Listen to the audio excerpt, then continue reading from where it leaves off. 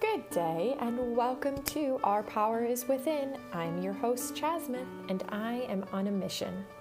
My mission is to inspire people to take their power back and realize that each and every one of us has a healer within our own self when we can create an environment that supports healing and get out of our own way. We are truly capable of healing in mind, body, and soul.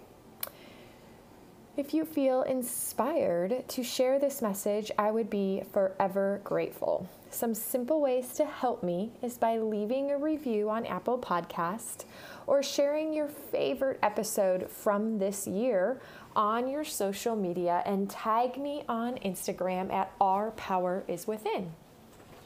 Today is a long episode, but with a twist. It is the last episode of 2020, so why not change it up, right? So to make sure I try and respect your time and not make this any longer than it already is, I will keep the weekly challenge short and sweet and a little different from most of our challenges. Today, I am encouraging each of you, myself included, to sit down with a pen and paper and write out all of the great things that came out of 2020, even the smallest of reasons to be grateful. And really just sit with that list and soak in the good. Allow yourself to acknowledge that despite hardships or trying times, there is often always a bit of good when we are looking for it. So much of our life experience is perspective. If you decide to share any of this good on social media, please tag me so that I can celebrate with you. And even if you decide to keep it private, just know that I'm celebrating with you no matter what. And so, like I said, today has a twist. My guest today is Valerie from podcast Valerie's Revival. I, however, was also her guest. And today the roles are somewhat reversed, and Valerie actually asks me the questions and I answer them. Though it does actually really end up just leading into a conversation between us two girls about everything neuroplasticity, healing, mindset, and transforming limiting beliefs into empowering beliefs. Valerie's podcast tagline is "Get inspired to take your power back." So, as you can probably gather, we have a similar passion, which is why when we connected, we just knew we needed to have a chat together.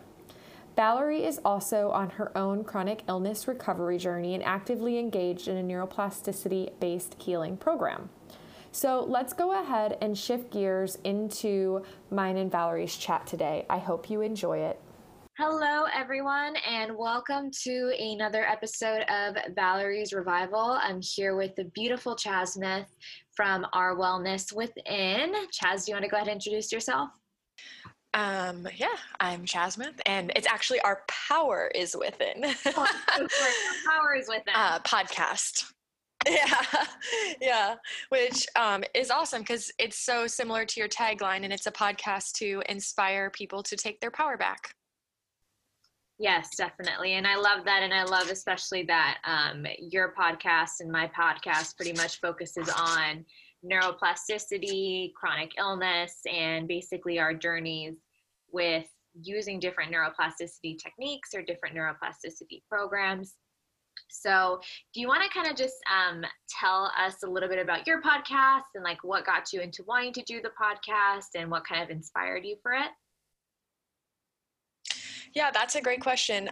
It's funny because I actually, oh my gosh, I have wanted to start a podcast for so many years, and I kept just putting it on the back burner. And, you know, for so many years, I didn't know exactly what I wanted it to be about. I just knew that I'm by nature born with curiosity, and I love asking questions, and I feel like, wow, this is amazing. I get to like meet all these really fantastic, cool people that are so wise and ask questions and have conversations and then share it with the world. And it was pretty early on when I started studying DNRS, Dynamic Neural Retraining System, which is a brain retraining program, that I had started to connect the dots, because prior to that, I had also studied tension myoneural syndrome, which is short or long for TMS, which is the work of Dr. Sarno, Dr. John Sarno. And then just in general, for years, I've been studying the connection of the mind and the body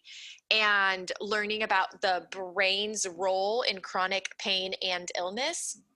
And so as I was connecting all these dots, I just had this like really strong, passionate idea that the podcast needed to be a platform that brought everything together into one place and kind of created this space to educate, share, and inspire people to take healing into their own hands, and to just know that we are all self-healers and we all have the capacity to heal, because our bodies want to be well when we get out of our way, basically, and create support that our body and our brain needs to allow healing. So I let it simmer for a while, and I had a limiting belief playing in the back of my head that I wasn't healed enough or healthy enough to do it, until I finally realized that this was just another limiting belief that I got to rewire around, and that the best way I could possibly start to overcome that limiting belief amongst many others was to just jump in and begin. So here I am, 13 or 14 episodes in. Wow, that's amazing, and congrats. Honestly, I'm getting there. I think you're my 12th episode, so I'm catching up to you there. But congrats with everything that you've done with your podcast and pretty much all the work that you're doing. I love when people spread awareness of neuroplasticity and the way that our brain is literally able to change itself, and that the brain is so malleable. Because I mean, from my personal experience with chronic illness, to being told by doctors like, sorry, just go ahead and live with it, or this is going to be your new normal for the rest of your life. I knew it was something that I definitely didn't want to be my new normal. So it took a lot of courage for me to also try to look outside. And I know that's where you and I both discovered Lindsay from Vital Side. And she's been like a blessing in my life. She's been amazing. And a lot of her techniques actually really help calm down my nervous system. And it's kind of crazy, because I feel like, I don't know if you feel the same, but I feel like a lot of people don't really understand that neuroplasticity can change your brain, and that neuroplasticity can help you heal from chronic illnesses. And I wonder too why it's not really talked about a lot. Do you have any thoughts on that? I guess it's funny, because when you're in this community and you immerse yourself in all the other people in this community, it is talked about so much. But outside of our community, you're right, it's not yet. Now definitely more than ever before. But when you really do think about it, I feel in general it kind of takes mainstream a while to catch up and catch on to things. And when you think of neuroplasticity and the I can't even say that word, malleability of our brain, it's still a really new topic. I mean, their understanding of our brain is advancing still and constantly. And in general, I feel like the body and the brain is such an ever-evolving area of study. And so I feel like since it's kind of only been really, really, really popular, I mean, when did they start? I'm going to probably get dates wrong, but I would say it'd been about 30 years that they really have been understanding the neuroplasticity and the potential for our brain to adapt even as an adult. And more so even in the last 10 years, where they've really emphasized and started to connect the dots with healing and our body's capacity to heal. So I just think it's going to take time for mainstream to catch up and catch on. But in some regard, I don't know, I have some very interesting thoughts, because when you can teach people to take their power back, and when people can learn that using their own internal tools and guidance to calm down their nervous system and create shifts in their brain to heal their body, that's not great for the medical and the pharmaceutical industry, right? So, and we're, we don't have to go down that rabbit hole, but honestly, there's a lot of influence by pharmaceutical in our culture. Yeah, definitely. And, I think the thing that also got me is that you're right, what you said with the fact that it's not really mainstream, but yet to us, at least that are in the neuroplasticity group or neuroplasticity like area, it's a whole different ballgame for us, and we understand it, and we understand the nervous system more, and we understand how our bodies operate more. But it's really interesting because, there are, for me personally, I know on Instagram, I follow a lot of psychology pages and like a lot of really good therapists, and they talk about the nervous system as well. And for me in my recovery, I had to actually do a lot of therapy because the sensations that I was feeling due to the chronic illness I had was terrifying. And so it was bringing on a lot of anxiety, and it was bringing on a lot of fear. And so I remember that even talking to therapists, they were kind of just like, oh, well, you can do some grounding exercises or you can do some grounding techniques. But they never really like understood. When I would talk about neuroplasticity, they never really understood and were like, oh, you can actually heal from these chronic illnesses. They were kind of just like, oh, let's just help you mourn and grieve the person that you were. And I'm like, no, I don't need to mourn and grieve the person that I was, because I can heal completely.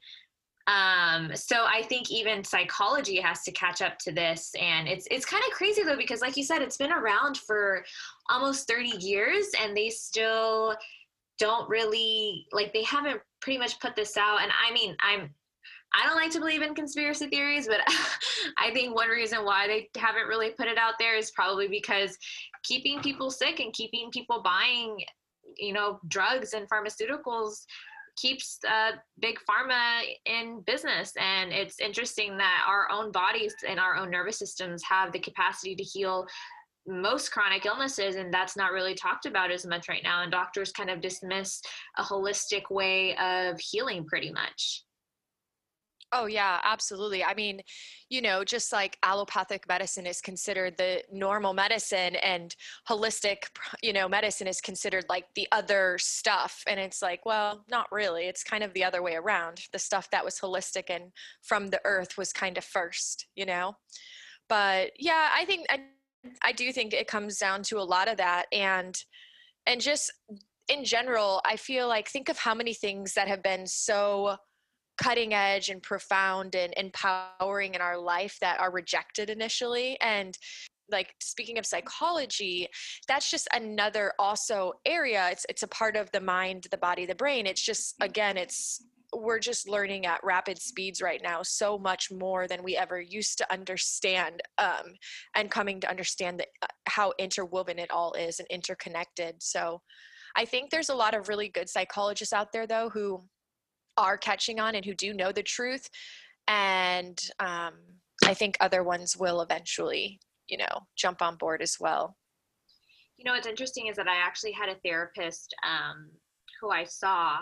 She, I believe, has some rare form of cancer, and then had like chronic pelvic pain and like a bunch of other chronic illnesses. And she was kind of like the only neuroplasticity therapist I met that was like, hey, you could literally like heal this, like you can change your brain and you can heal this. And I'm like, why are therapists not talking about this? Why are they just like giving you the simple cognitive behavioral therapy? Like that doesn't work for me. Like I need neuroplasticity and I need a different approach, and they need to, I think, modify the way that they help people that come to therapy for chronic illnesses, because they haven't established a sort of I don't think the word is compassionate, but kind of like open-minded, I guess, new way to provide psychotherapy for people that have chronic illnesses. And I don't know if you want to kind of share some more, if you feel comfortable to share some more details about, what kind of chronic illness you came down with, and then how long your recovery has been taking you, or, what have you learned along the way, especially utilizing neuroplasticity? So I have been on a really long healing journey that like most people with chronic pain and illness, go through all the physical stuff, trying everything at the doctors, and then switching to holistic doctors and functional doctors, and trying all the alternative routes, and trying natural stuff, and trying diets, and so I've had healing throughout the years from certain things, and then other things show up. But I've been consistently committed to doing a brain retraining program for about, actually, yesterday was 16 months. And it's interesting because some people hear that and they have this instant, I guess, defense or disbelief, like, oh, well, you're not 100% yet, and you've been doing it 16 months. How can you stand beside it so strongly? How can you believe in it so much if you're not even healed? And it's like, well, because you have to take a step back and look at the fact that I'm 40 and I did not get sick overnight. 40 years of thought patterns and behavioral patterns and, conditioned behaviors and responses to life that got me here. So it's not an overnight fix, So I'm okay with it having been 16 months, and I'm okay with it taking however long it takes until I feel like I'm in what we consider the emerge and thrive phase, where you no longer have the physical sensations or elements of, as a byproduct of whatever might have been happening to trauma in the brain, be it chemical, physical, or emotional, if that makes sense. No, absolutely. That totally makes sense. And it's actually really funny because I had people tell me the same. They're like, oh, well, good luck. You should just take the medicine and then just like suck it up and live with it, because you are going to take too long to rewire your brain, and neuroplasticity doesn't work. And it's just like I had someone, I think, tell me like, oh, there's not much research into it, or, blah, blah, blah, all the skeptics. And what's really interesting to me is that I kind of use the same word, for a better lack of term, when someone was telling me like, oh, you're not going to be able to heal something that's a chronic illness through like neuroplasticity. Like, there's no cure for this. Like, are you kidding me? And so I actually, because my chronic illness, I have disequilibrium. So it's either called persistent postural perceptual dizziness, or either Mal-David Barkman, or vestibular migraines. So with my chronic illness, it's basically a form of vertigo. And with that, I'm doing a neuroplasticity program that's specifically for vertigo, and it helped me so much, and it helped me regain my balance and kind of retrain my brain with everything. But it's funny because I was frustrated, and I was like, why am I not healing quick?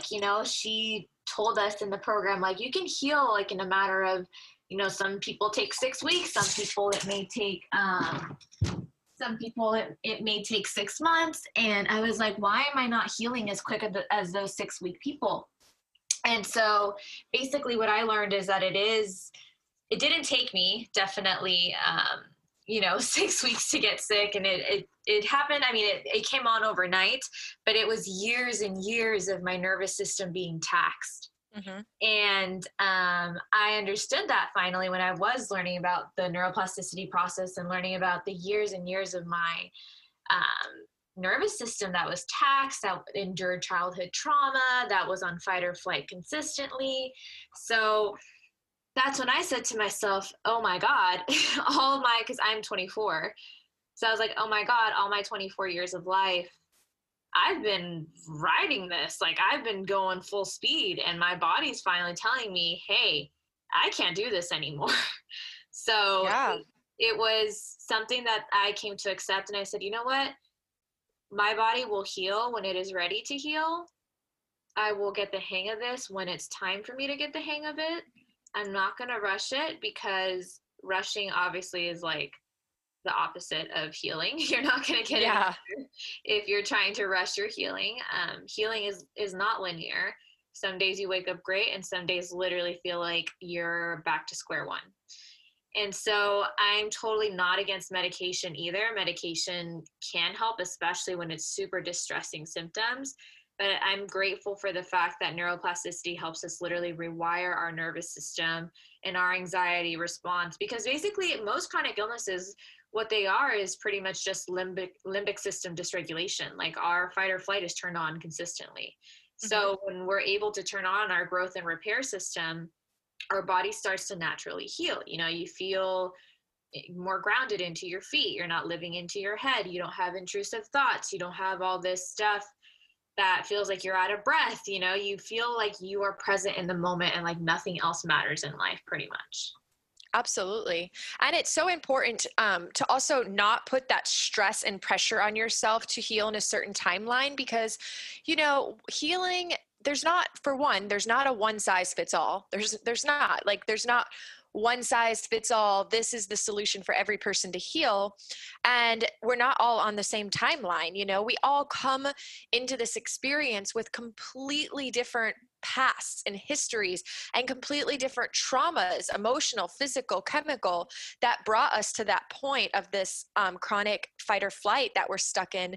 And so healing might look one way for you, and it might look different for me. Yes, neuroplasticity based, but still very different. And the timeline to get to that emerge and thrive is going to be different, because we're coming in with such different nervous systems and different traumas and different experiences. So we have to allow, you know, ourself the space to give the body whatever time it needs, you know? Oh, absolutely. And I think it's so important to be super patient with your body and give it whatever time it needs, because stuff like this is not easy. Like, healing from a chronic illness is not easy. And anyone that tells you that it is absolutely not. Yeah. I've never heard anyone say it's easy. I hear all the time, and I really 100% believe this. It's simple. The things that we have to commit to doing are simple, but it's not easy, you know? But like, what in life that's rewarding and worth it has ever been easy? There's always going to be a challenge. And I think that's part of the thing too, with why some people don't stand beside this method for healing, or people who are just not interested in doing it, because it is hard to show up and do the repetitive things for yourself every single day. But that's how you heal in neuroplasticity. I always say, and all the time, it's not, you don't get to just do one big thing and you're better. It's the little things you do every day that yield the biggest results. And that's hard for a lot of people. It's hard to show up every day, especially when you have a limbic system that loves to keep you in the known and the familiar. So you're trying to make these subtle changes, and your limbic system's like, watch out, alert, alert, things are changing. This feels scary to me. I don't like this. Let's go back to where we used to be. You know, I mean, it's the same for any time we want to change any habit to create a new positive one, or to eliminate a habit that was no longer serving us. You know, it's simple, but never easy. Yeah, exactly. They're really simple steps, but they're not easy. And I think the hardest part is unlearning everything that we have learned in life, and unlearning the typical way that society is ran. It's such a go, go, go way of living that you never enjoy the present moment. You never get to rest truly. Yeah. And isn't it so beautiful too? Like, I don't know, anytime that I'm really struggling or having a hard time, or, you know, my limbic system is throwing a fit and I don't want to do my daily commitments, I always go back to reminding myself, how lucky am I that I have these tools, that I have this information, and that I was blessed with a mind that was curious and open to possibilities, and coming into this and into this possibility, the fact that I have these beautiful tools that I get to use, that I can actually use my mind to shift my brain, to make my mind better, and to make my whole life better. Yeah, absolutely. And I mean, I'm really grateful for it too, and I'm thankful, because it's like, it's hard, man. I'm not gonna lie, it's so hard, but I'm so thankful. It is a way of restructuring how you look at things. And also, for example, I'll use an example that the lady from my neuroplasticity group uses, she just became a mom. And so she said, some days my baby is throwing a fit. He's waking me up at 4 a.m. He's being a total nightmare, pretty much. Like, he's being a total nightmare. It's stressing me out. I'm losing sleep. But then I also can change my perspective on it and be like, how blessed and thankful am I at the fact that I get to hold this child that's half me and half the person I love, and that I have the ability to breastfeed it, and I have the ability to nurture it, and I have the ability to give this person my love, and that this child literally needs me to survive and depend on me to survive. You can look at it in that way, and like such a loving and tender, and like getting so much kindness from it. And I think those words, especially like self-compassion, love, kindness, tenderness, gentleness, I think that's what is needed whenever you're healing from a chronic illness and using neuroplasticity. Because a lot of the time, a lot of people won't get it. And I'll just say this, to anyone that has a chronic illness that is listening and is wanting direction, you're going to have a lot of people misunderstand you. You're going to have a lot of people think that you're being selfish or, upset at you because you can't go out and do the things that you want to do during the time that you're healing. But just think of it as a cocoon phase. Like, you're about to be a beautiful little butterfly reborn in a whole lot healthier nervous system, a whole lot healthier brain.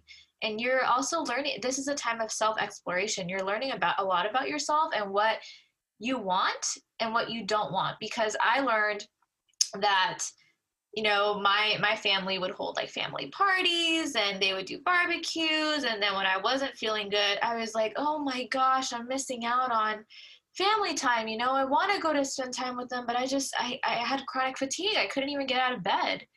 So I was like, I can't believe I'm missing family time with them. This makes me so sad, blah, blah, blah. But then I thought to myself and I said, when was the last time you had quiet time and you just laid down in your bed and you just read a book? Yeah. And you just took that time for yourself. When was the last time that you got to know yourself? When was the last time that you didn't feel guilty for only taking time for yourself? And that to me was like, wow, I didn't think about that. And so that night instead, and I remember I told my neuroplasticity coach, I said, I really want to go spend time with my family. Like, I literally am so upset because I feel like this stupid chronic illness is taking my life away. I miss my life the way it used to be. And she said, well, if you really wanted to go spend time with them, you would, but your body is telling you different. Your body doesn't want that. Your nervous system doesn't want that right now. Your nervous system wants you to be quiet. It wants you to retreat, and it wants you to rest. And I think after the 25 years, or 24, I'm already giving myself another age, the 24 years of life that you have lived, your body's telling you, hey, I would like to relax now. Yeah. And it honestly changed my life in the way where I couldn't even really get mad at people anymore. Like, I'm not saying, because I also know when I was healing, like a lot of stuff that was spiritually bypassing kind of helped me when I was healing. But now that I'm at this point, I'm not saying, bypass your emotions or spiritually bypass your emotions. Each emotion that you have serves a purpose. But now with like anger, especially, or something that I know is going to dysregulate my limbic system, I'm like, like, is it that important? If it doesn't matter, then why am I going to give it attention, And it's totally changed my perspective and my relationship with people and what I think is important in life and what's not. And let me tell you, me working the corporate job that I had with the title, with the money, definitely was not what my body wanted. Mm-hmm. Yeah. Yep. Often. Yeah. I mean, I always say that healing is really just this self-love journey. And it's just this opportunity for us to, for the universe to help reshift us onto a path that guides us more into our true and authentic self, because maybe we got a little lost. And so that's how I look at it, as all of the actions that I choose to do are acts of self-love every day that I get to do for myself. And something I wanted to say about what you just said is regarding like the emotion. I think something that I talk to one of my friends a lot about is to realize and recognize the difference between a real raw emotion because there's a situation occurring that elicits that emotion versus an emotion that might be a learned behavior, like a pattern, like an emotional addiction, as like Dr. Joe Dispenza would explain it. And I think it's really important to distinguish the difference, because say I have something happen that's a really big deal, and like I have a loss in some capacity and I'm experiencing grief. Okay, that's a real emotion and I need to honor that, and I need to allow myself to feel, knowing that as long as I don't attach a story to it, that grief will pass. But in the midst of feeling that grief, I have the power to still make a choice to intermittently change my state. So I can be in grief, but I can also choose to use neuroplasticity techniques to elevate my mood or to create a change in my state that actually affects my physiology so that I don't stay stuck there. And noticing when emotions come up, like how you said, oh, I'm feeling angry about this. Do I really need to? Is it worth it? Sometimes we just have like emotions that are part of our patterns that we get to be like, oh, I only feel that emotion because it's kind of my pattern. And I might have been stuck in this like emotional addiction of frustration or, judgment or something. And those are the times that we get to rise above the emotion, Does that make sense? Yeah, definitely. And I'm actually happy that you mentioned Dr. Joe Dispenza because I've had my pros and cons about him. So I'm very happy that you mentioned him because he was a huge help in the beginning of my healing journey. But actually, he taught me a lot about neuroplasticity, about the way that neurons fire, about like how we can heal a bunch of chronic illnesses, and about our nervous system and how it's pretty much the world's best pharmacy in the world. And I completely love him when it comes to neuroscience, when it comes to the nervous system, when it comes to learning about what's going on in our brains and our bodies and how we can change our state and emotional regulation, especially heart coherence. I think for me, when my heart and my gut are in alignment and my head stays out of it, I know that I'm going down my path and I know I'm doing what I'm supposed to be doing. And that's nourishing and that feels very grounding for me. But I did have a little bit of a tizzy with him when it came to like the spiritual stuff. Because for me personally, spirituality is huge for me, and spirituality helped me a lot in the process of healing. And I think I've come to kind of change what my beliefs were with spirituality when I first began my healing journey as to where I am now. And with Dr. Joe Dispenza, I know he believes in the law of attraction and all that stuff. And for me, I kind of don't. I find it a little harmful for people that may be healing. I don't know about you. If you're comfortable speaking about it, where does your spirituality kind of stand in the healing journey? Well, to speak regarding Dr. Joe, I know all about this kind of conflicting beliefs. And so what I see happen is I think that sometimes people, thought leaders in different industries, they have a message that they're trying to convey and share. And sometimes, in my opinion, I think that the message gets misconstrued or taken very matter-of-factly rather than kind of looking at a bigger type of picture or idea of what's trying to be conveyed.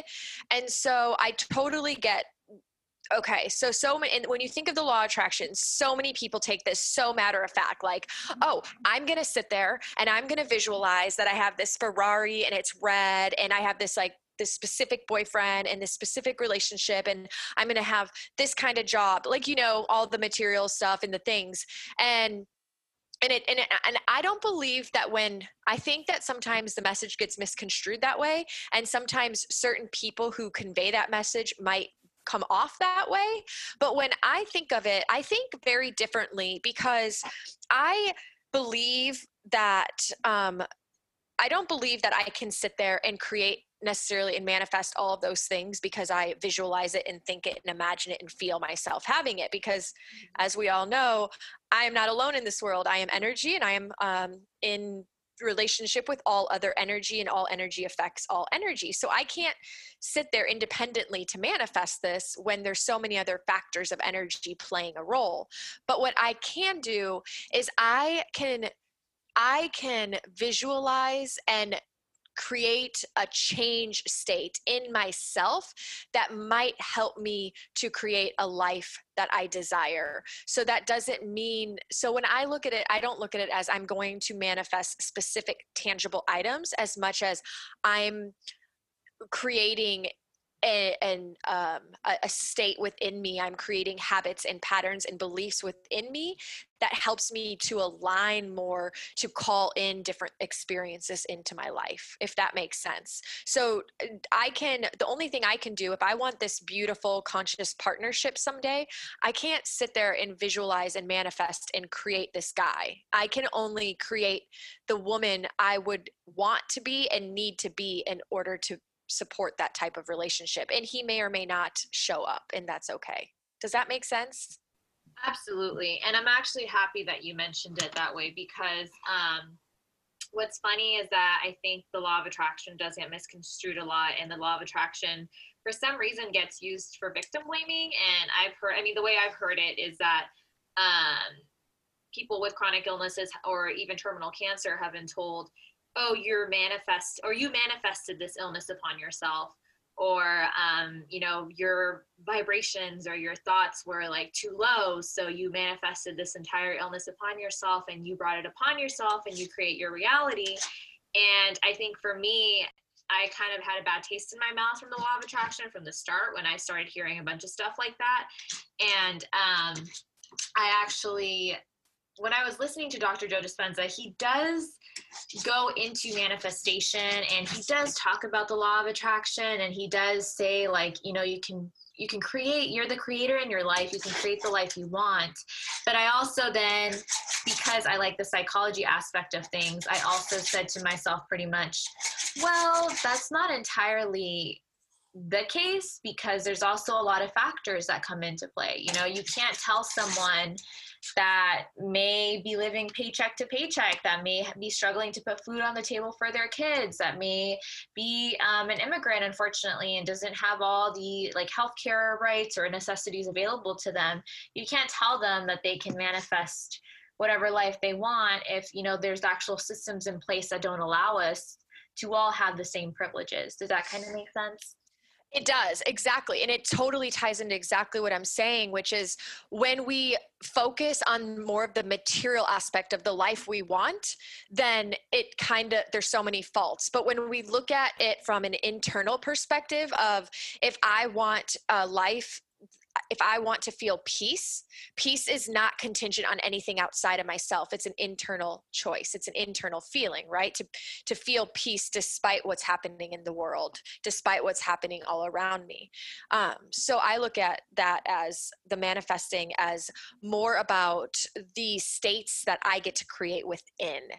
And I'm so glad you brought up about how it can be very victimizing as far as when you say, oh, it kind of can really be, it can be really hard if some people are conveying the message in the wrong way. Like if you tell someone, oh, you manifested your illness. And it's like, well, if you take that matter of factly, that again is so harsh, because now you have this person like, I didn't want this illness. I didn't ask for this. I didn't sign up for this.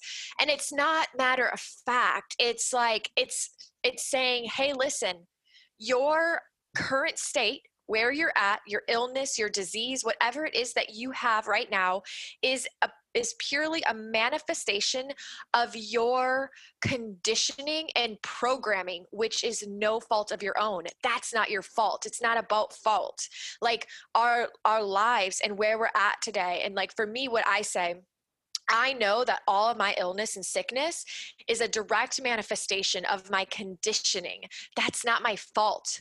But now I'm empowered because now I have a choice to choose different. And I have the tools through neuroplasticity and some other tools that I love to use. So it's not that I made myself sick, it's that all the muck and the conditioning and the behaviors and patterns that I learned only because of my body, because of whatever upbringing I was a part of and the traumas I had, my nervous system's goal was to keep me safe. So it did whatever it had to do to help me feel safe at the time. Unfortunately, it didn't serve me into my adult life in so many ways. So it's not that I manifested the illness, but yes, I'm a byproduct of my past. And now I'm empowered to make a difference in my future. And yeah, we are creators, but we're not pure creators. We're co-creating. So that's where it's like, I am a creator, but I'm a co-creator, co-creating with the universal, cosmic energy, co-creating with you, co-creating with every other person on this planet, every animal, every plant. It's so much bigger than just like, I can't go around and just make all this specific things happen. There's, because I also believe in just kind of, I think that some things are here because I think so many things happen in our lives because it's all set up and designed to help us evolve at a soul level in some capacity. If we're ready and able to take that on. I hope that makes sense. No, of course. I was actually getting goosebumps when you were talking because I resonated so much with that. And I feel like you and I have a similar way of looking at it. And it's really interesting because it's like the more I come across people that have chronic illness, the more they're thinking just like me. So it's actually really interesting and really awesome to be a part of, I guess, a community, even if you come across someone that similarly has some sort of chronic illness, because I feel the same exact way. When it comes to the law of attraction, it was used very harshly to me. I was very hurtful, especially when technically spirituality right now, it's a whole new age movement and it's considered new age spirituality. And there's stuff like angel numbers and law of attraction and Akashic records or stuff like that, or 5 dimension and 5D consciousness, like all this kind of terminology that's kind of thrown around. And for me, I like to stick to the evidence and to the science. So some of that doesn't resonate with me. So whenever I kind of have to turn away from new age spirituality or some concepts of it, I feel very guilty for some reason, because I feel like that community makes you feel like you're doing it wrong, or you're doing your healing wrong if you're shunning some parts of it away. And especially the term being used right now currently is, you're in your ego. So anything that you do, you're in your ego, or your ego is your enemy. And you're like, if there's some part of you that should not be integrated with your soul and be reprogrammed pretty much. And so with everything that you said, I feel the same way. I feel like, my illness was not my fault. What happened to me was not my fault. The childhood trauma that I have, the upbringing that I have, all the difficulties that I went through, it wasn't because I was vibrating at a low, frequency. It wasn't that there was anything that I did. And also even kids that have illnesses, kids that are born with Down syndrome, like they weren't vibrating at a low frequency, so they definitely didn't attract it either. Like I think it's having nuance and critical thinking to these kinds of terms, because yes, they can be very helpful when it comes to healing, but it's crucial to kind of differentiate, what's realistic and what's not.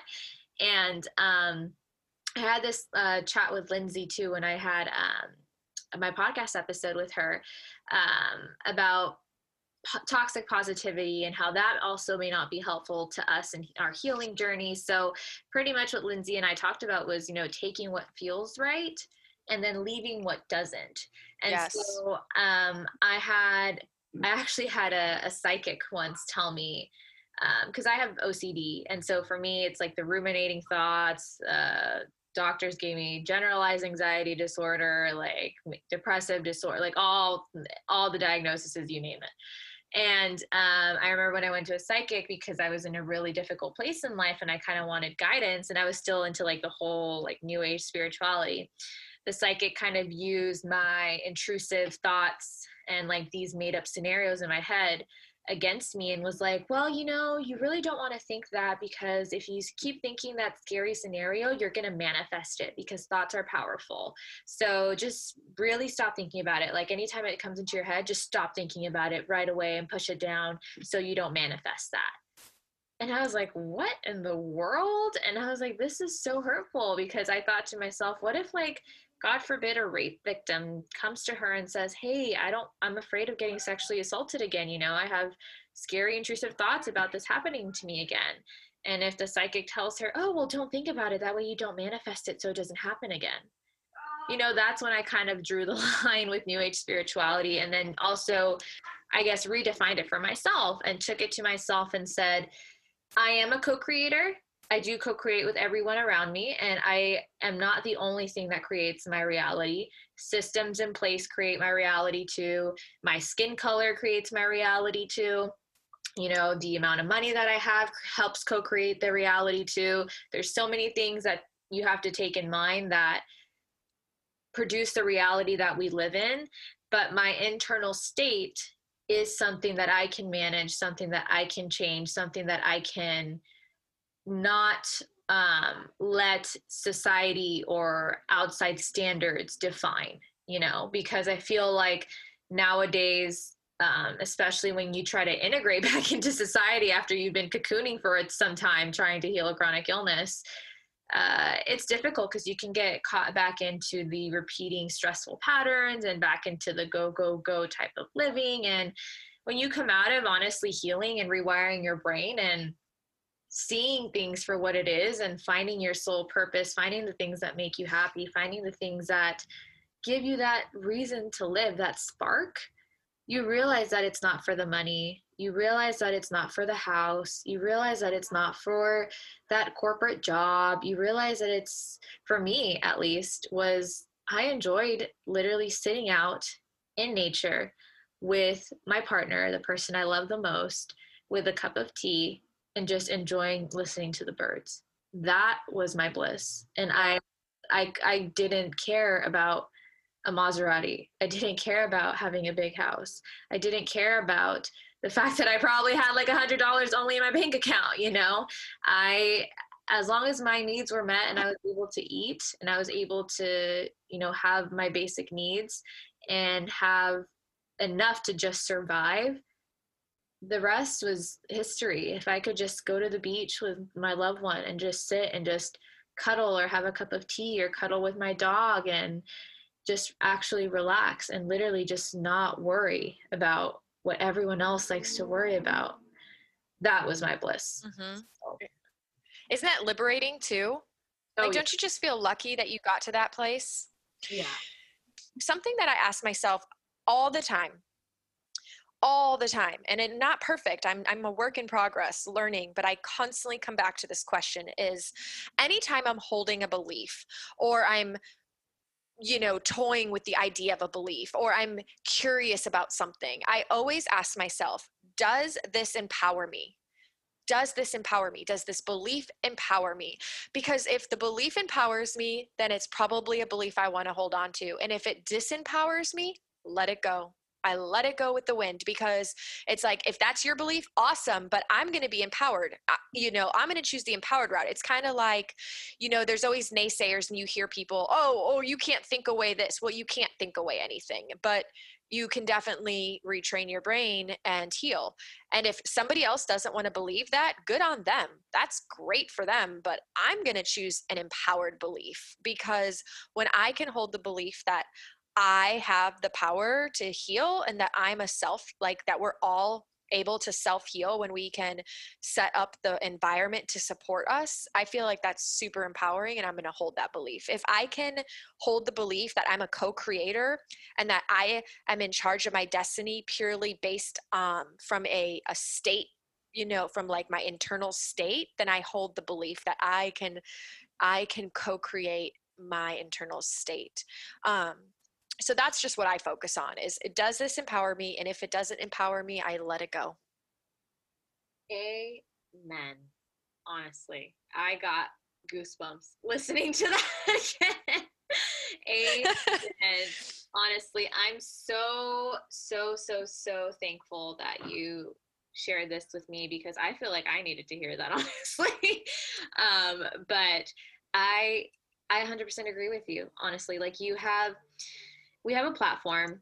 We thankfully are trying to do something to spread awareness and to help other people that are suffering and that are struggling with chronic illnesses, and it's no fun. Like, I remember that when it first started, I was searching the internet like everyone else probably does, like, what the hell is wrong with me? Like, what are these symptoms? Oh my God, people are saying I'm dying on Google, that there's no cure. And then on top of that, they also say that there's also these support groups that honestly are nothing but, like, they're not supportive at all. They're not conducive to your healing. They're not supportive at all. And I understand that, you know, they're all looking for answers too, but the support groups that I found for my chronic illness were like, oh, does anyone know like what medicine takes it away? Or does anyone know if there's a cure? And people were telling horror stories of how long they live with it and how long they had it. And I told myself, literally in the beginning, I was like, there is no way that I'm a 24-year-old and that this is going to be the rest of my life. Oh, hell no. Yeah, I was so active, and I loved working out. I was so active. I worked out. I lived a fast-paced life. Like I said, I graduated college. I had a great job, and I was working 50 hours a week while still going to college full time and taking 18 units. So no wonder my nervous system sat my butt down and literally said, no more. Now it's time for you to heal. And I think it's something that I think everyone in the chronic illness community needs to hear, and pretty much listens and gets told, like, hey, it's okay if this happens. I understand it could possibly take away everything that someone may have worked for, you know. Sorry, that's my roommate. She's screaming on her game. But I think it's important for us to be able to tell people you're not alone. Just because your life is changing, just because your circumstances are changing, doesn't mean that your life is like a total doom's end. Like that's it. It's catastrophe land. Like you're done. Like you're never gonna live your life. I think this is not me trying to bypass, because everyone can add whatever meaning they want to their diagnosis and their chronic illness. But I'm saying that I think it really helps you figure out who the hell you are when you do get sick, because it's a journey. It's a journey of self-discovery and soul discovery, I think. Absolutely. And isn't it also, it's empowering because, okay, I started this work because of physical symptoms, right?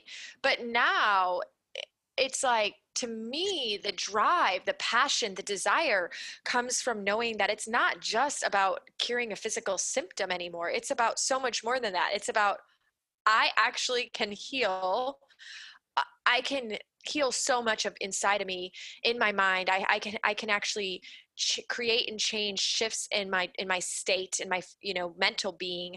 I can create a healthier platform to show up in relationship in a different way, to create stronger, better connections, to be more of the me I'm supposed to be. And I feel like I hear a lot of people say what drives them to do this kind of work is desperation. And it might have been the physical symptoms that created so much desperation for us to do the work. And I feel really grateful in that regard, because would the mental stuff have been enough, is the question I ask often, because there's so many people who have so many opportunities and ways they could heal, but they haven't reached a point of desperation where they're willing to do anything. And I think that's the big difference. And, yeah, I know my dad asked me one day, he's like, honey, I just don't understand. I wonder why you got all these sicknesses and no one else in the family really seems to. And I told Dad, oh, Dad, don't be fooled. Pretty much everybody has mind-body conditions. Everyone has something that they probably could heal from. It's just it's just not surpassed their threshold, right? Like I said, the difference is that like what I was going through surpassed my threshold, and it made me set out on a mission to find a solution, because I knew intuitively that there was more to this life and that I deserved and was capable of feeling better than I did. And so, you know, I feel like it was a huge catalyst that helped me on a journey that's so much, like you said, it's so much more than physical healing. It's truly mind, body, and soul. Yeah, it's truly mind, body, and soul. And that's actually, I asked myself that question that your dad asked you, because I was like, why the hell am I the one to get everything? And I'm only 24, and you guys are like 40, in upper 40s, early 50s. You guys eat whatever you want. You guys have drank a lot all your life. Like, I even have smokers in my family. And I'm like, what the hell, man? Like, this does not make any sense. The girl that was the most active and the girl that was, quote, the more responsible, the perfect little girl, you know, the one that went to college, the one that did this, the one that made mommy and daddy happy, the people pleaser, the one that got the degree, that had the good job, that had the money, that had, you know, her own stuff. Why is that the one that ends up sick? And oh, because you know why, right? Now. Yeah, now I know. Have you read anything from Dr. John Sarno? Have you ever read any of his work? No, I've actually never heard of him before. Oh, he's a pioneer in mind-body syndrome. Like, he really was the pioneer. He was like one of the main guys besides Freud. Freud, is that how you say it? Dr. John Sarno was the one who literally was like, hello, this is from the brain. Anything. He's the one who realized that almost anything chronic was from the brain and was not going to be solved from a physical perspective. He's old. He's passed away now. He lived a long, great life, and he's a huge pioneer in the mind body syndrome. And so, I mean, and I look at like limbic impairment as a mind body syndrome. It's one and the same to me, just different verbiage. And everyone has something. Like, again, it's just what's in there, what it hasn't surpassed their threshold. You know, I mean, there's so many people who walk around in this world with IBS and IBD, you know, people who have a laundry list of quote unquote food sensitivities, people who have weird sensitivities to like temperatures or just different things or like allergies, people who have allergies and take pills every day for their whole life. It's just the difference that they haven't yet recognized that there's a mind component. They still very much believe it's physical, and it hasn't bothered them enough yet to need to make more change. You know, that coupled with when you read anything on Dr. John Sarno, he literally has a list of all the characteristics that he most commonly found to be associated with chronic pain and illness, being perfectionism, the goodism, the people pleaser, the type A, type T, like need to go, do, you know, with the achiever, the person who puts the pressure on themselves. I mean, it's so classic that there's a very distinct personality that usually ends up with the worst of it. Oh, girl, everything that you just said, the people pleaser, the type A, the workaholic, that was me. So, that keyword that was in your past, right? And now you get to create and craft this completely different you. And it's funny because I made a post recently and it talked about how often we grip like who we are. You know, I always hear people defend these parts of themselves. And I always say that's a key indicator that's actually not your true self that you're defending. It's a personality, which is most of our personality is made up of conditioning. And so noticing when we're defending something as who we are, it's like, maybe this is a great time to take a step back with curiosity and say, why am I defending this? And is this really who I am, or is it just a learned behavior? Is it just who I've become as a byproduct of my upbringing and culture and society and friends and family? And is this part of me worth defending and gripping? And is it worth the illness that I feel, the sickness, the discontent, the dis-ease in mind and body? You know, it's so good to just step back and ask, do I want to grip those? Do I want to be that person forever? Or can I make some changes? Yeah, for sure. And it's really nourishing. I guess that's the word.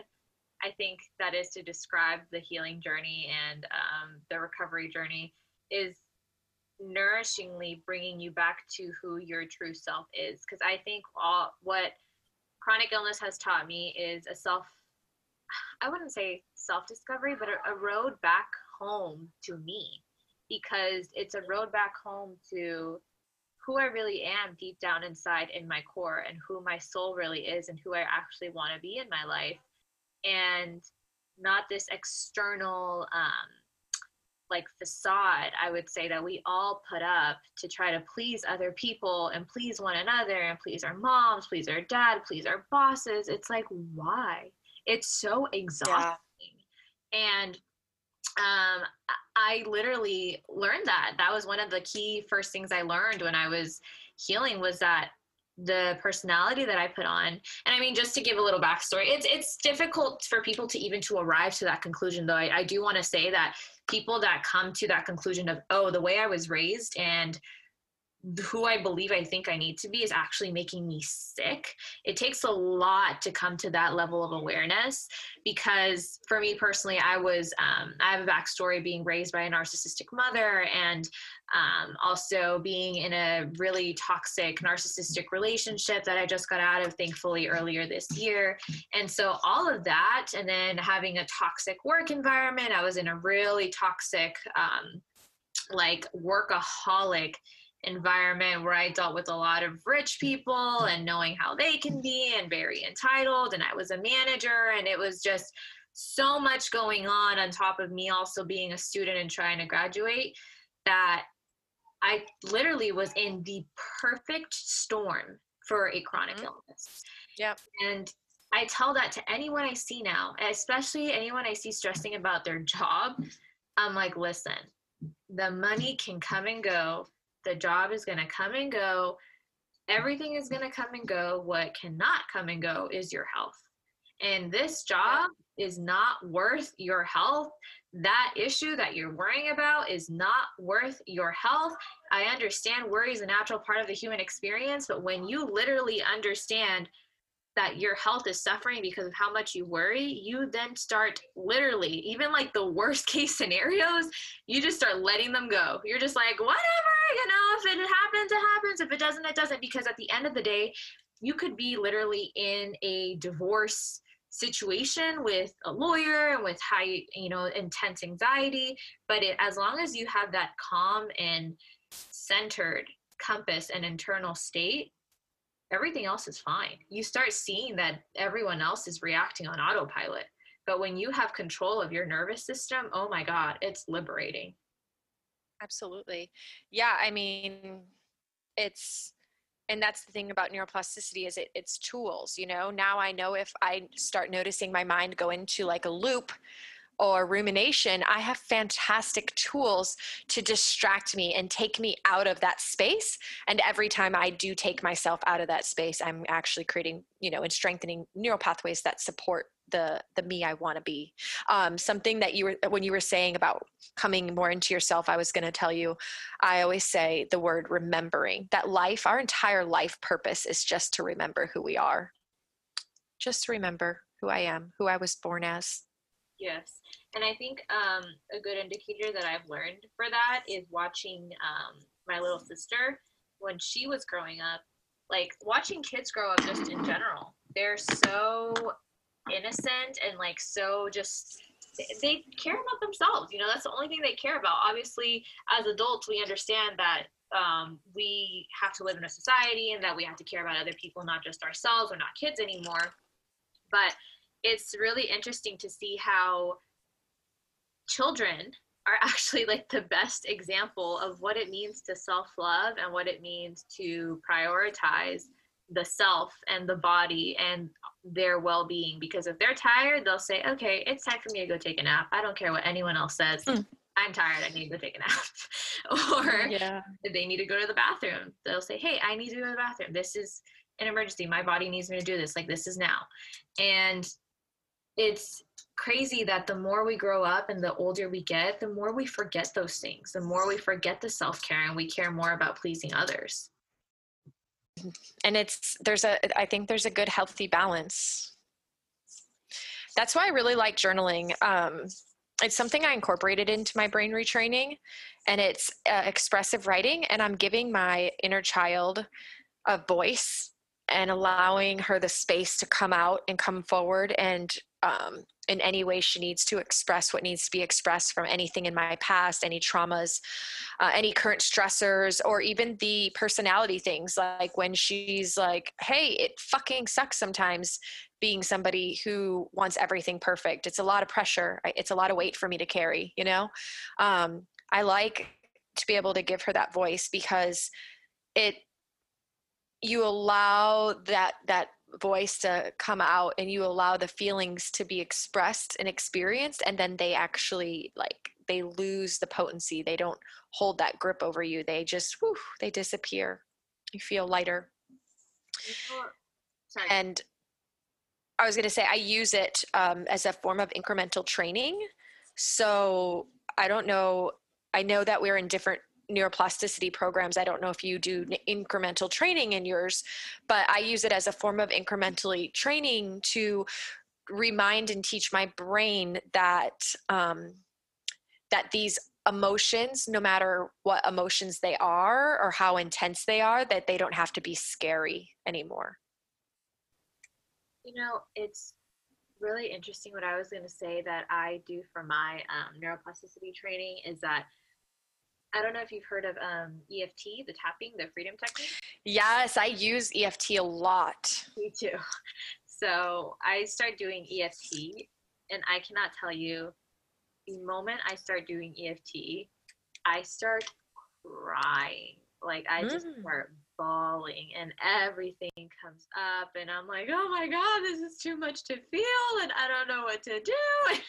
But I just like let it all just come up and rise up out of my nervous system and let it out. Because it feels like what's happening, honestly, on your journey to healing from anything is a regurgitation of pent up emotions, pent up stress, pent up traumas, pent up like rages. All of that is just coming up into the surface, and your body is saying, I need to get this out. I need to get this out, because I need to create buoyancy, and I need to create more room and resiliency in this nervous system to be able to heal this body, because you're carrying years of gunk that I can't handle anymore. You need to get these emotions out. You need to literally get it out. And I remember I saw a post on Instagram by a psychologist. I forgot her name. I'll totally have to look her up.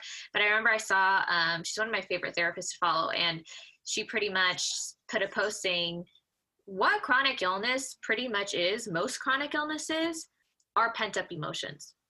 That's pretty much it. Mm-hmm. And people won't believe you. You go to a doctor and you say, hey, I know it's pent up emotions. And they'll be like, haha, yeah, okay. They'll like want to just test whatever area it is that it's hurting you. And it's like, oh, I have chronic pain. And they're like, oh, like there must be something wrong with your elbow, or there must be something wrong with this. Or it's like, no, it's coming from my nervous system. It's my brain. And they're like, no. They don't like addressing the mind-body connection. And it frustrates me so much, especially with Western medicine. That's like literally the only thing that frustrates me with Western medicine is that, like, come on, you guys, we're supposed to be the most advanced medical system in the world, but yet we don't want to address the mind-body connection. There's so many Americans that are living with chronic illnesses that it honestly shocks me that it's not talked about. But at the same time, it doesn't, because Western medicine wants to keep medications going on rotation. And when people hear you can heal without medication, some of them will believe you and some of them won't. And some of them would prefer the medication and the quick fix. And then some of them, you know, it's rare, honestly, I will say, if you decide to take the road less traveled and heal from chronic illness on your own, and withstand the pain, withstand the vertigo, withstand the nausea, withstand the migraines, withstand the chronic fatigue, withstand the food sensitivities, the bloating, the like 10 naps a day that you have to take because you barely have enough energy to shower. Like, if you're able to do that, and if you're patient with yourself and you don't give up on yourself and you know that you can heal and that it is completely 100% possible, it's worth it in the end. But it is hard as hell. I am not going to sugarcoat it, because even for me, there's days, honestly, where I'm like, I cannot handle today. I am literally losing my shit. I'm bawling my eyes out. I feel anxious for so many reasons. My toolkit is not functioning for me today. I just can't. Today's just not a day. And I'm not able to bring myself back to my homeostasis. I have some of those days. And there's some of those days where I have to run to my medicine cabinet and I have to take an Ativan and I have to just call it a day because you then get another chance to reset tomorrow. So you're going to have those days where you might have to take that medication, honestly. And there's no shame in that. Yeah, that's okay. Of course. Yeah, that's what it's there for. You just don't want to, you personally, me personally, we're just not making a choice to rely on it forever.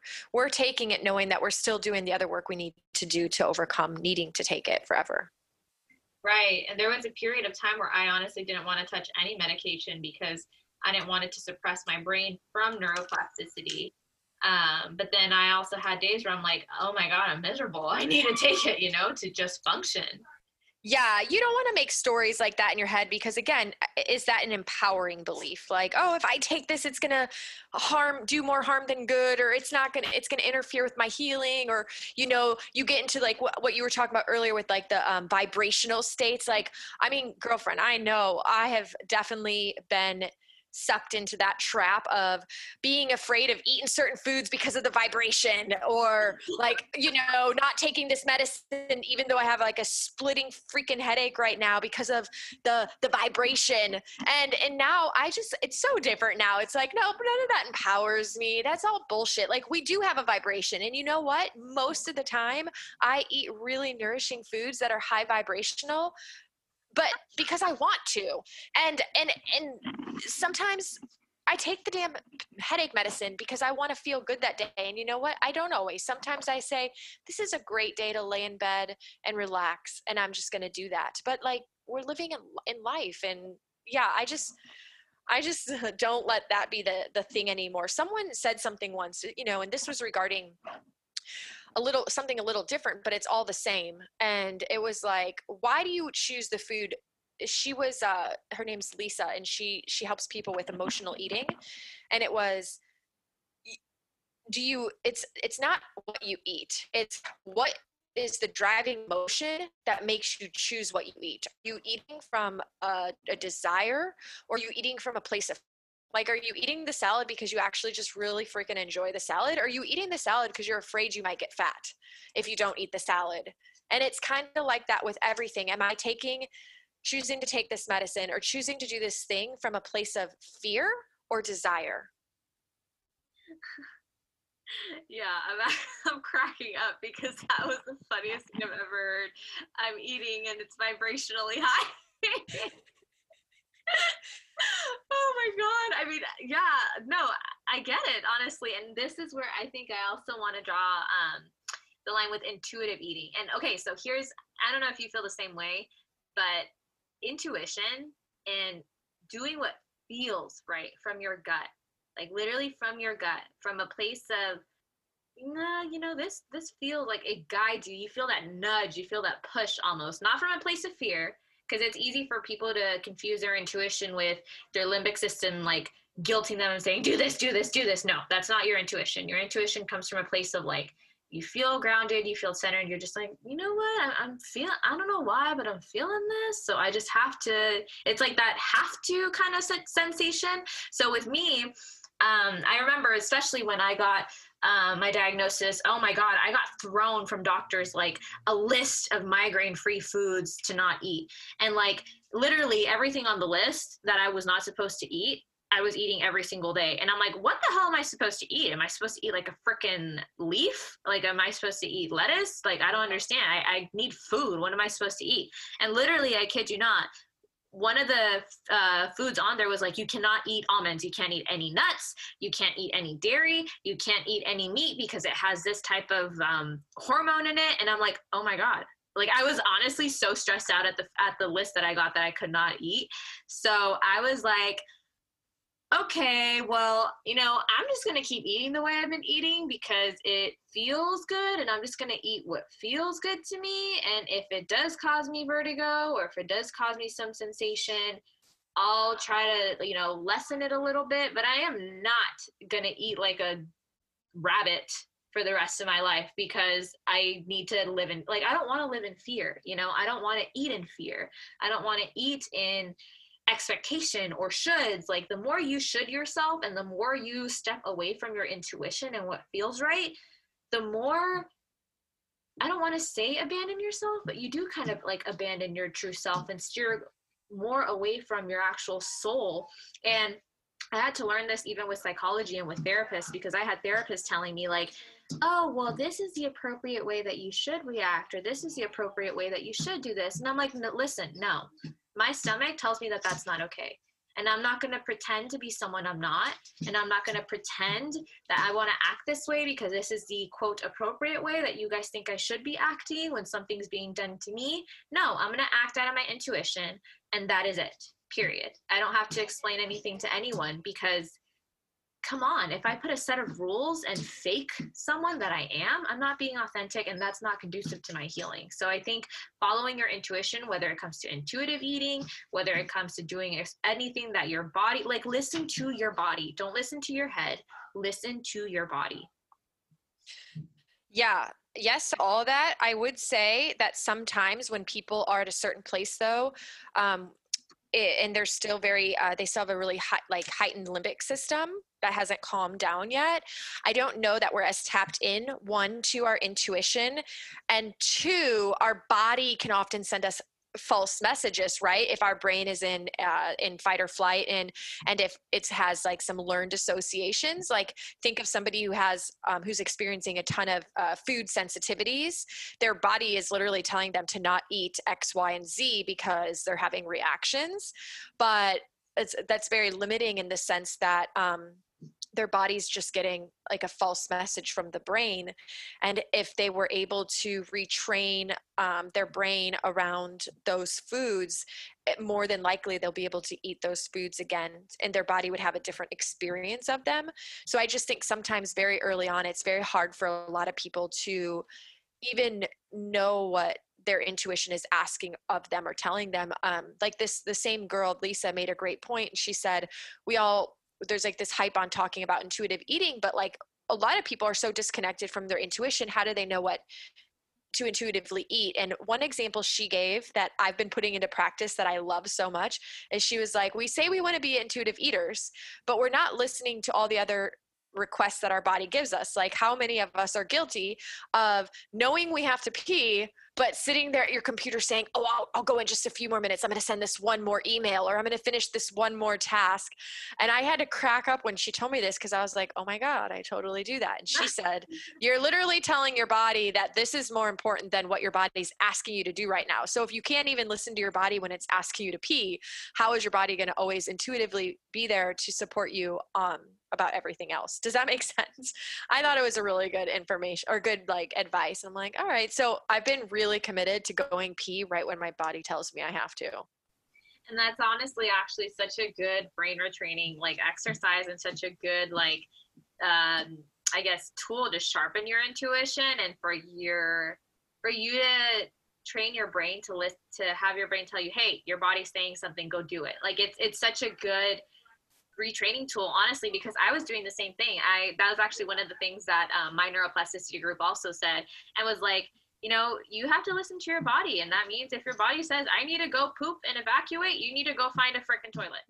Like, you need to right then and there, because your body is telling you that at that moment for a specific reason. Like, our bodies are so smart, and our bodies are literally made to heal. We're made to self-heal. We're made to, you know, correct any little issues that are going on in our bodies. Our bodies want homeostasis. Our body wants to be regulated and to be healthy and to live a full and abundant life. And so I have been also working on the same thing, because there are times where I'm just like working on my podcast and I'm like, okay, I'm gonna, you know, finish editing, like I'm almost done, it's just 10 minutes, and then my body's like, I need you to freaking pee, girl, like I can't hold more. Yeah. When she said that, I laughed so hard, and I'm like, and now I still laugh at myself, because I'll totally notice when I go into, I'll just hold it for a second mode, and I just laugh at myself. I'm like, what's the difference if I finish the task now or in 2 minutes when I come back, you know?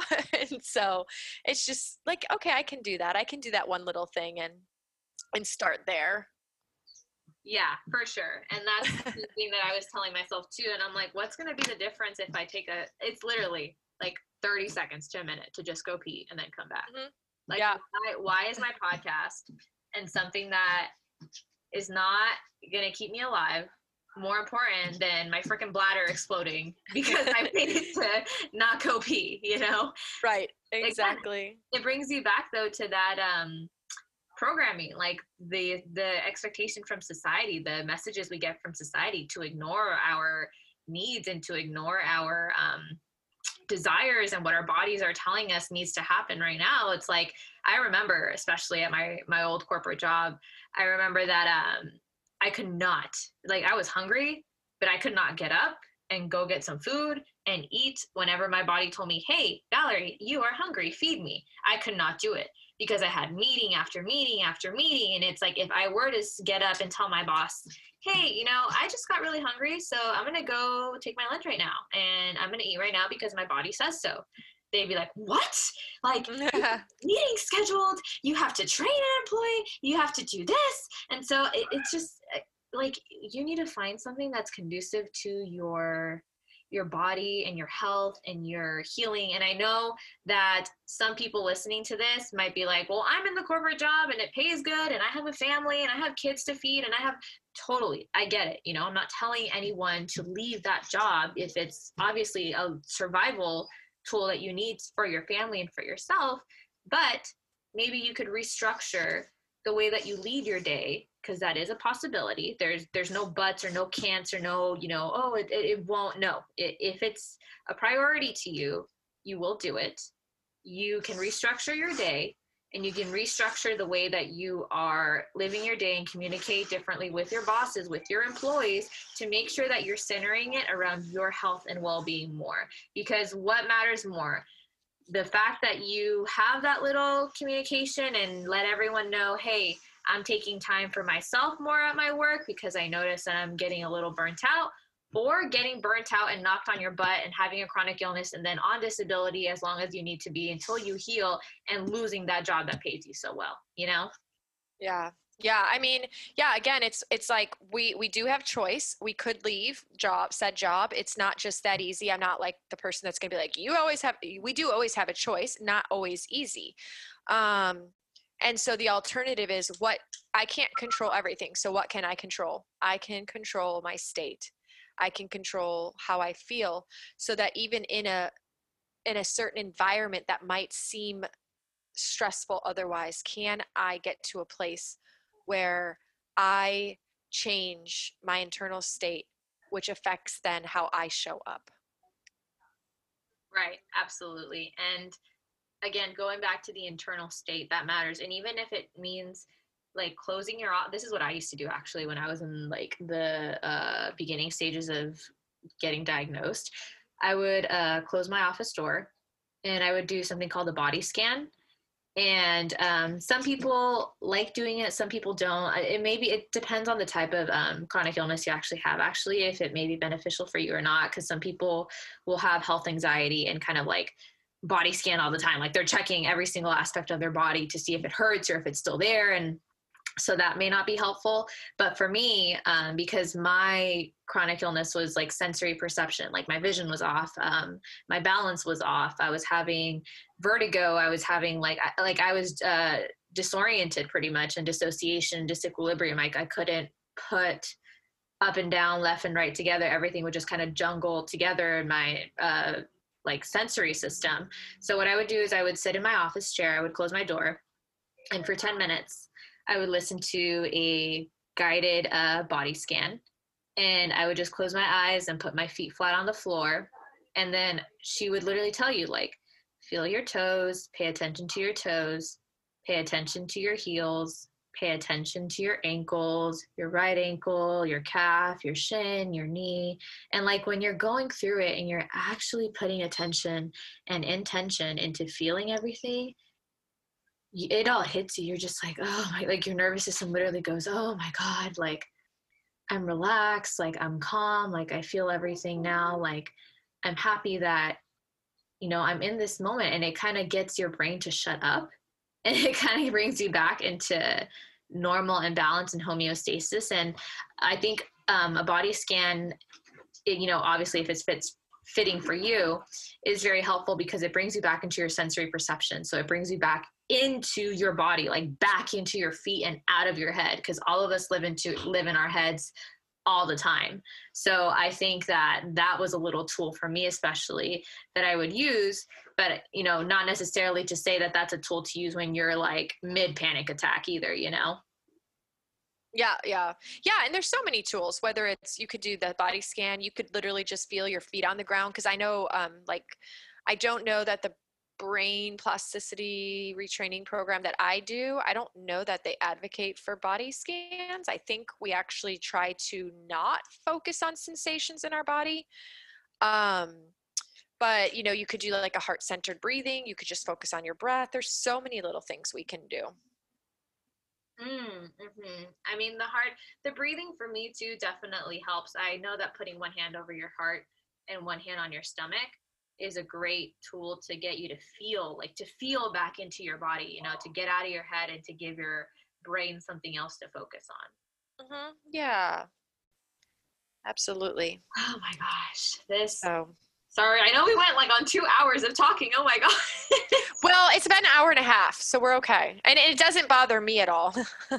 Yeah, no, definitely. I mean, I think I want to kind of cut it here, definitely, so we can upload it for our listeners. And so it doesn't go, I know when I go over 2 hours, my MP3 kind of goes a little slow. But I just honestly wanted to say thank you so much for taking the time to chat with me about this. And I cannot honestly thank you from the bottom of my heart that you're sharing your intentionality and the way that you're healing and what you do and don't believe in, because I think so many people needed to hear the words that you said today, and so many people needed to hear the fact of having empowering beliefs, and the words you can heal, and the words you're not stuck like this forever. And I know I personally needed to hear it as well, because there are days sometimes where I'm just like, screw it, like whatever, I'll just take the freaking pill, even if it makes me feel a little better, but it's not going to heal me completely. And it's like, no, this is hard work, and it's really awesome to meet other people that are like, hey, I'm in this with you, we're in this together.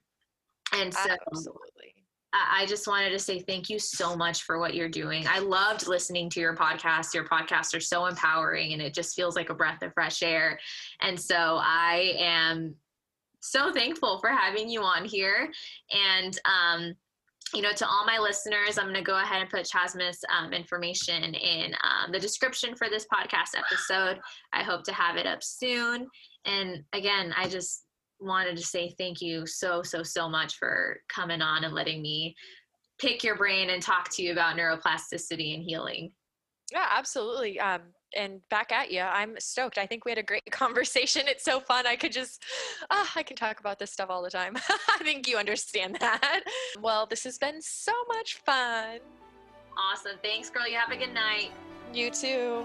Hey guys, thanks as always for being on this journey with me and tuning in weekly. 18 episodes in the books for 2020, and I am feeling super blessed. I look forward to being here with you next year for a whole year of learning, sharing, growing, and healing together. Let's soak in these last few days of 2020 and kick off the new year together with gratitude in our hearts and healing on the horizon.